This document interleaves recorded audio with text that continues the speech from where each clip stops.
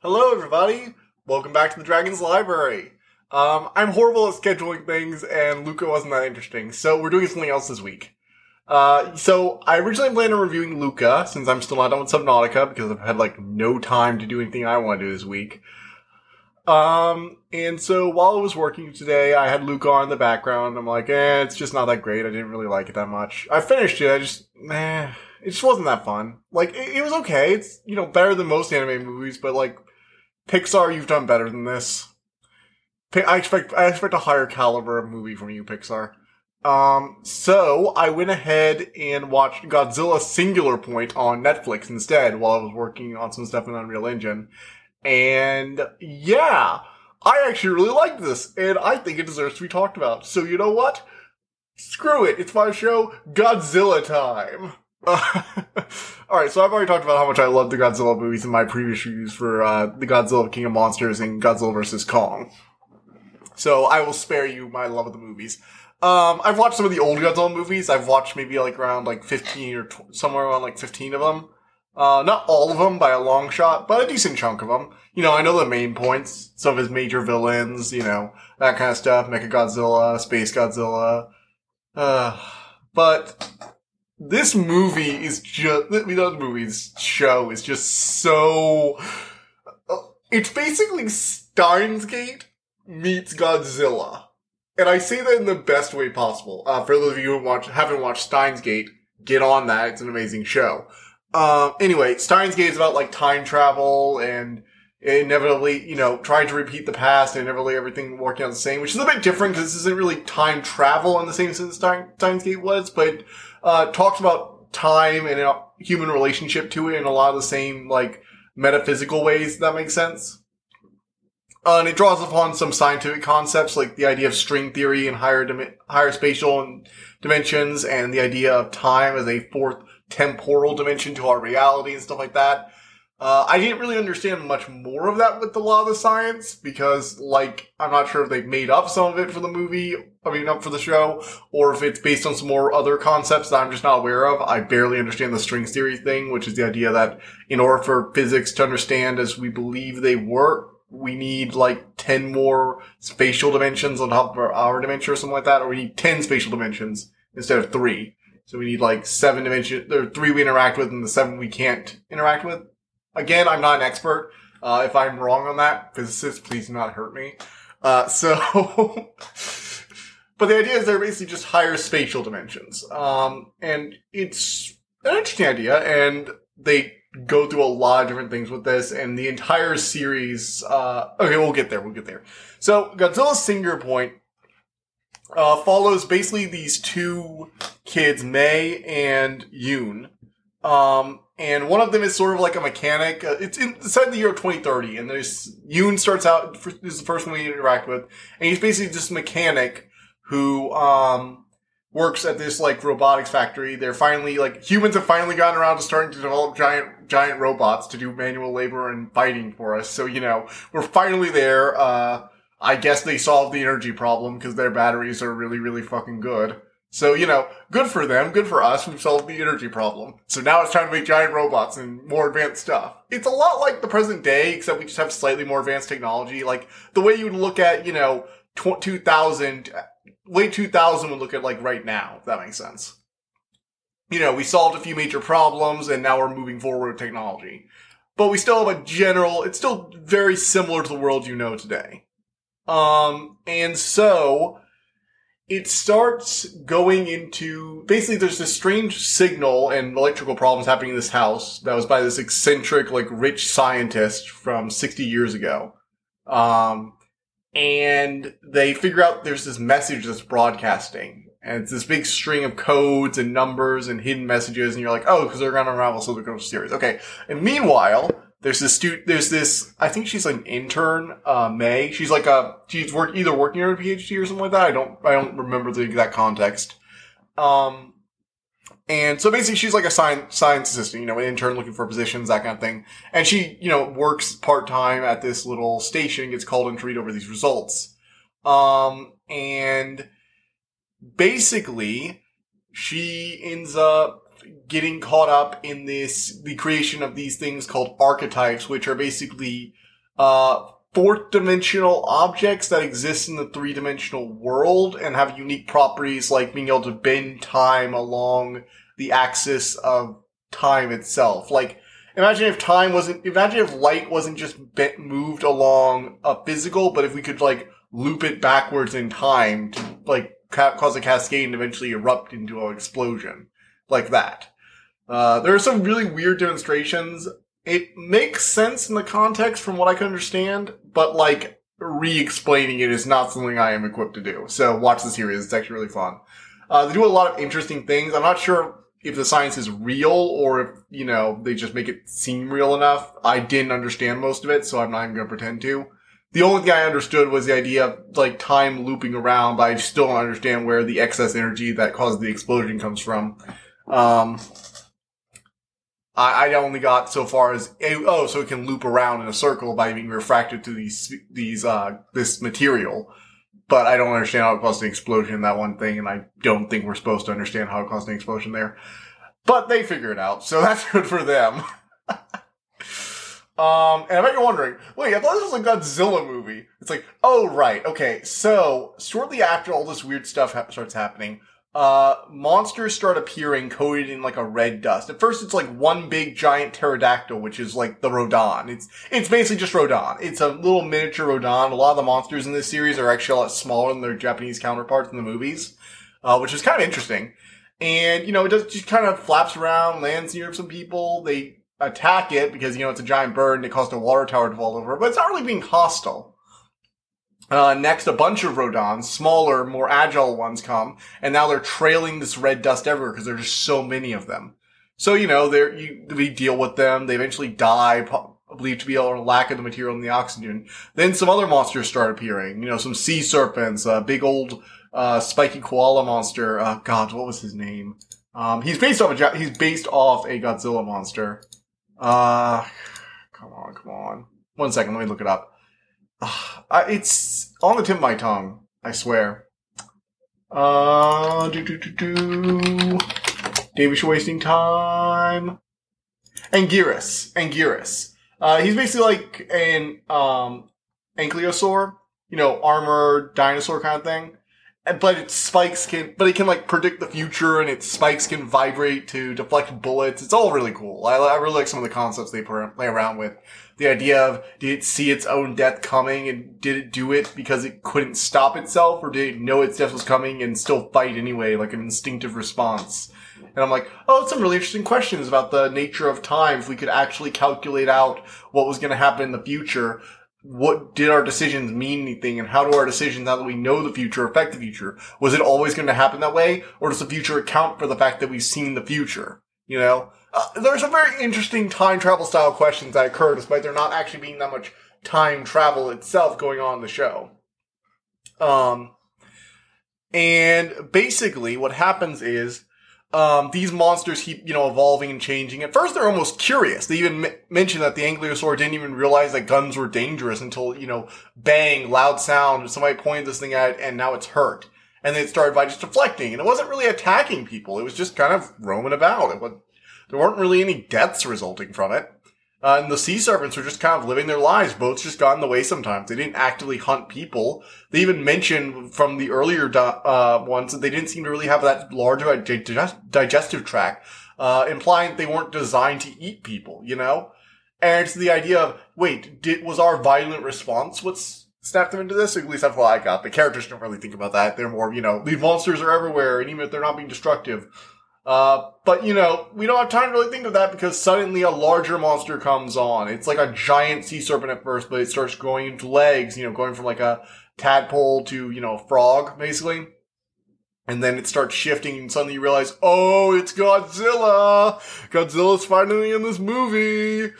And from there, it just starts going like almost a Shin Godzilla route where, you know, Godzilla starts mutating outwards, growing bigger and larger and more destructive.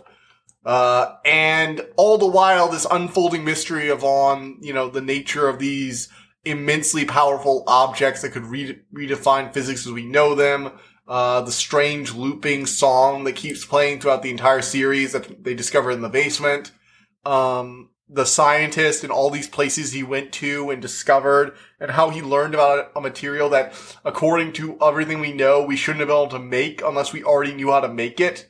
But then it becomes like a chicken and egg problem. You know, philosophical and scientific inquiries are made. Ideas about, you know, the nature of existence and how we come to be, what makes us, what defines us, and if we were always meant to be that way or raised. It's a very, I kind of like it. I do. Some of the questions the show poses are genuinely fascinating. They're kind of things I've thought about a few times, but like, they're set up in such a way that it's just kind of an interesting take on Godzilla. And you know what? I'm not entirely sure it works. Like, the ending's a bit underwhelming in my opinion. It's not the best. I still feel weird the robot was the solution.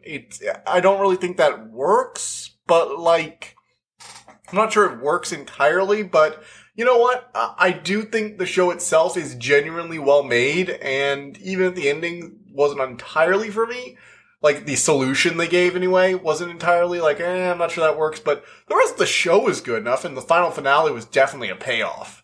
It has some good fight scenes when it wants to have them, and you know what? The monsters are really fun and interesting. They're nice takes on old Godzilla characters, and I think the show's worth seeing. So yeah.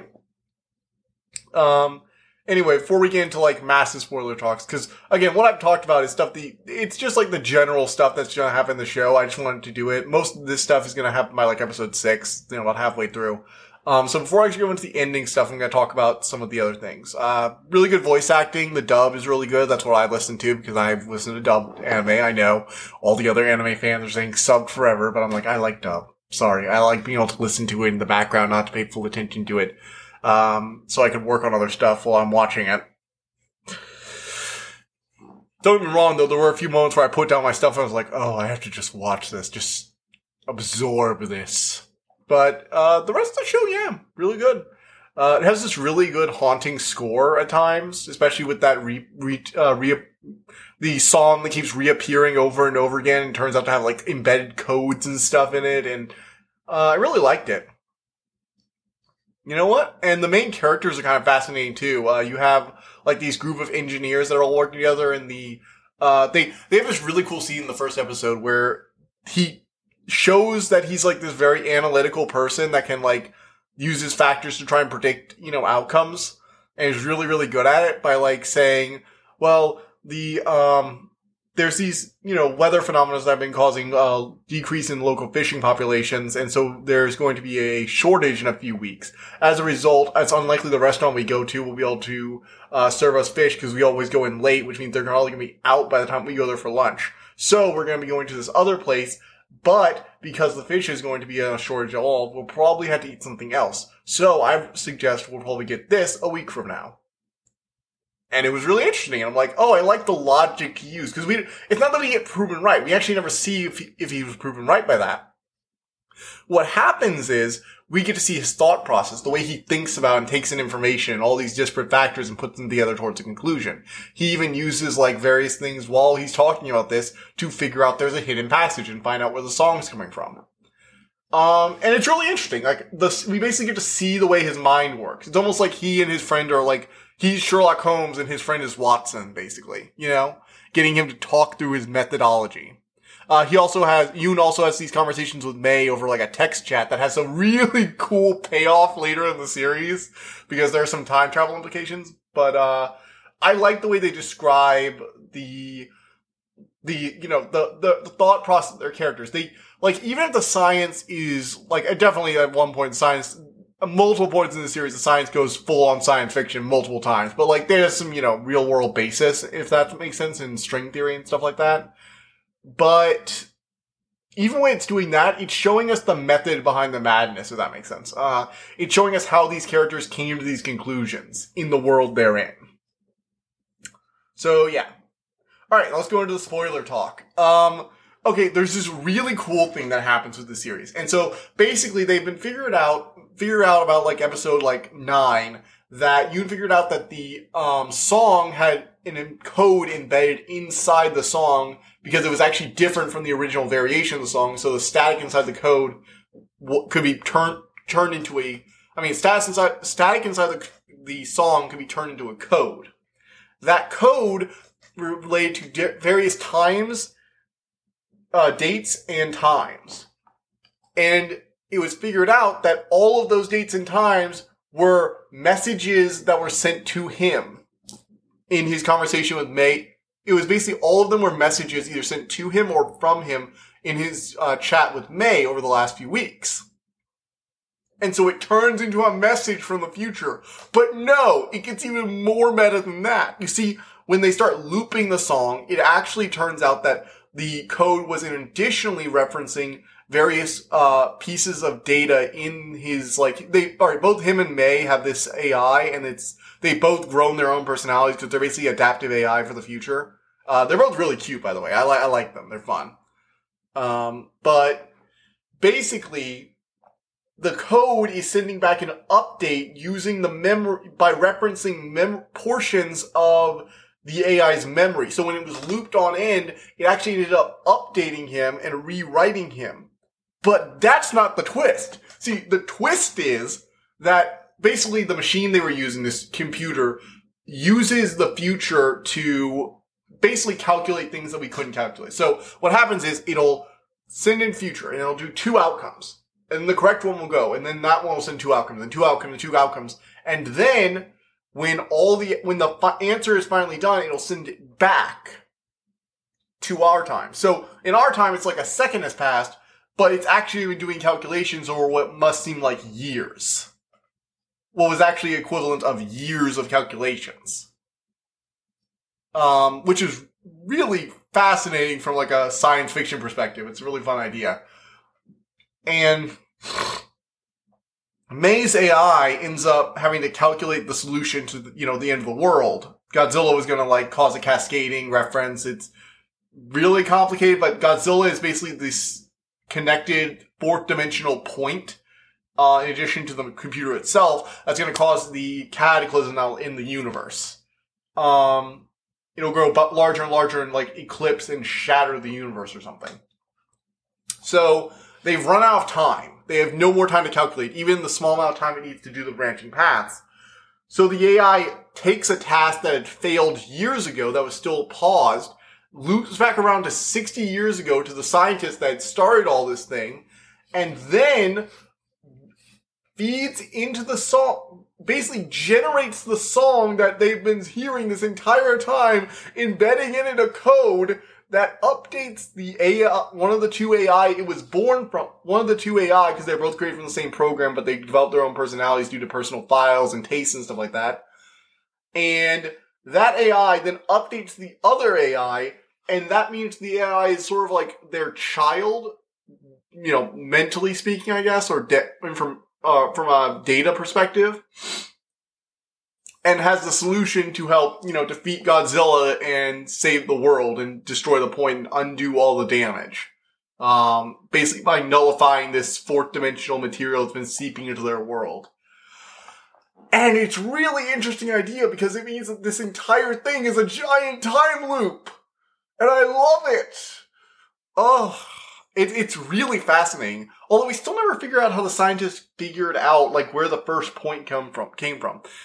Is this a part of the time loop? Or, again, I'm not sure the ending entirely holds up together. It's satisfying, but I'm not sure it entirely holds up together from a meta perspective, because even if they loop back around to the 60 years ago experiment, the scientists had already found the point and used it to create the computer, so the point already existed. So if it was not supposed to exist until we learned the information to create it, how did it happen? What caused all this? Now, maybe they'll answer us all in a season 2 or something like that. That would definitely be interesting. Maybe it'll be some kind of prequel, I don't know. But from a thematic perspective, I do think that the series was, cathartic. It had a nice, satisfying ending. And yeah, I think it was a fun series. Definitely try and do things differently. And, that's always a good idea. No series should ever be in trouble for trying to do something different. Even if it doesn't work, you've tried out something new, and hey, occasionally you get really good series out of that kind of methodology. So, I would probably if I was grading Godzilla single point, I would probably give it a B-, maybe a B, maybe a solid B. Like, I'm not sure it's amazing, but it definitely holds up pretty well. I like it. It was fun. So, yeah. Okay, everybody. Well, that's been this week. I hope my ramblings didn't take too much out of you. Next week, what are we going to do? You know what? Next week, I'll do The Labyrinth of Drakes, a memoir by Lady Trent. You know, the next one in the Natural History of Dragons series. You know, get the series back on track after Godzilla, back to dragons, where it belongs. And then after that, we'll see how it goes. I'll see what I have up running. I have a few things that I could review about that time. We'll talk about it then. Alright. See you guys next time. I hope you enjoyed listening to this episode, and thank you for listening to the Dragon's Library. Please, subscribe to this podcast to be notified of new episodes. The Dragon's Library releases new episodes Tuesday and Friday each week, and you can follow us on Twitter at dragon_library2. If you want to suggest an episode topic, my email is in the description below. And as always, thank you so much for all your support.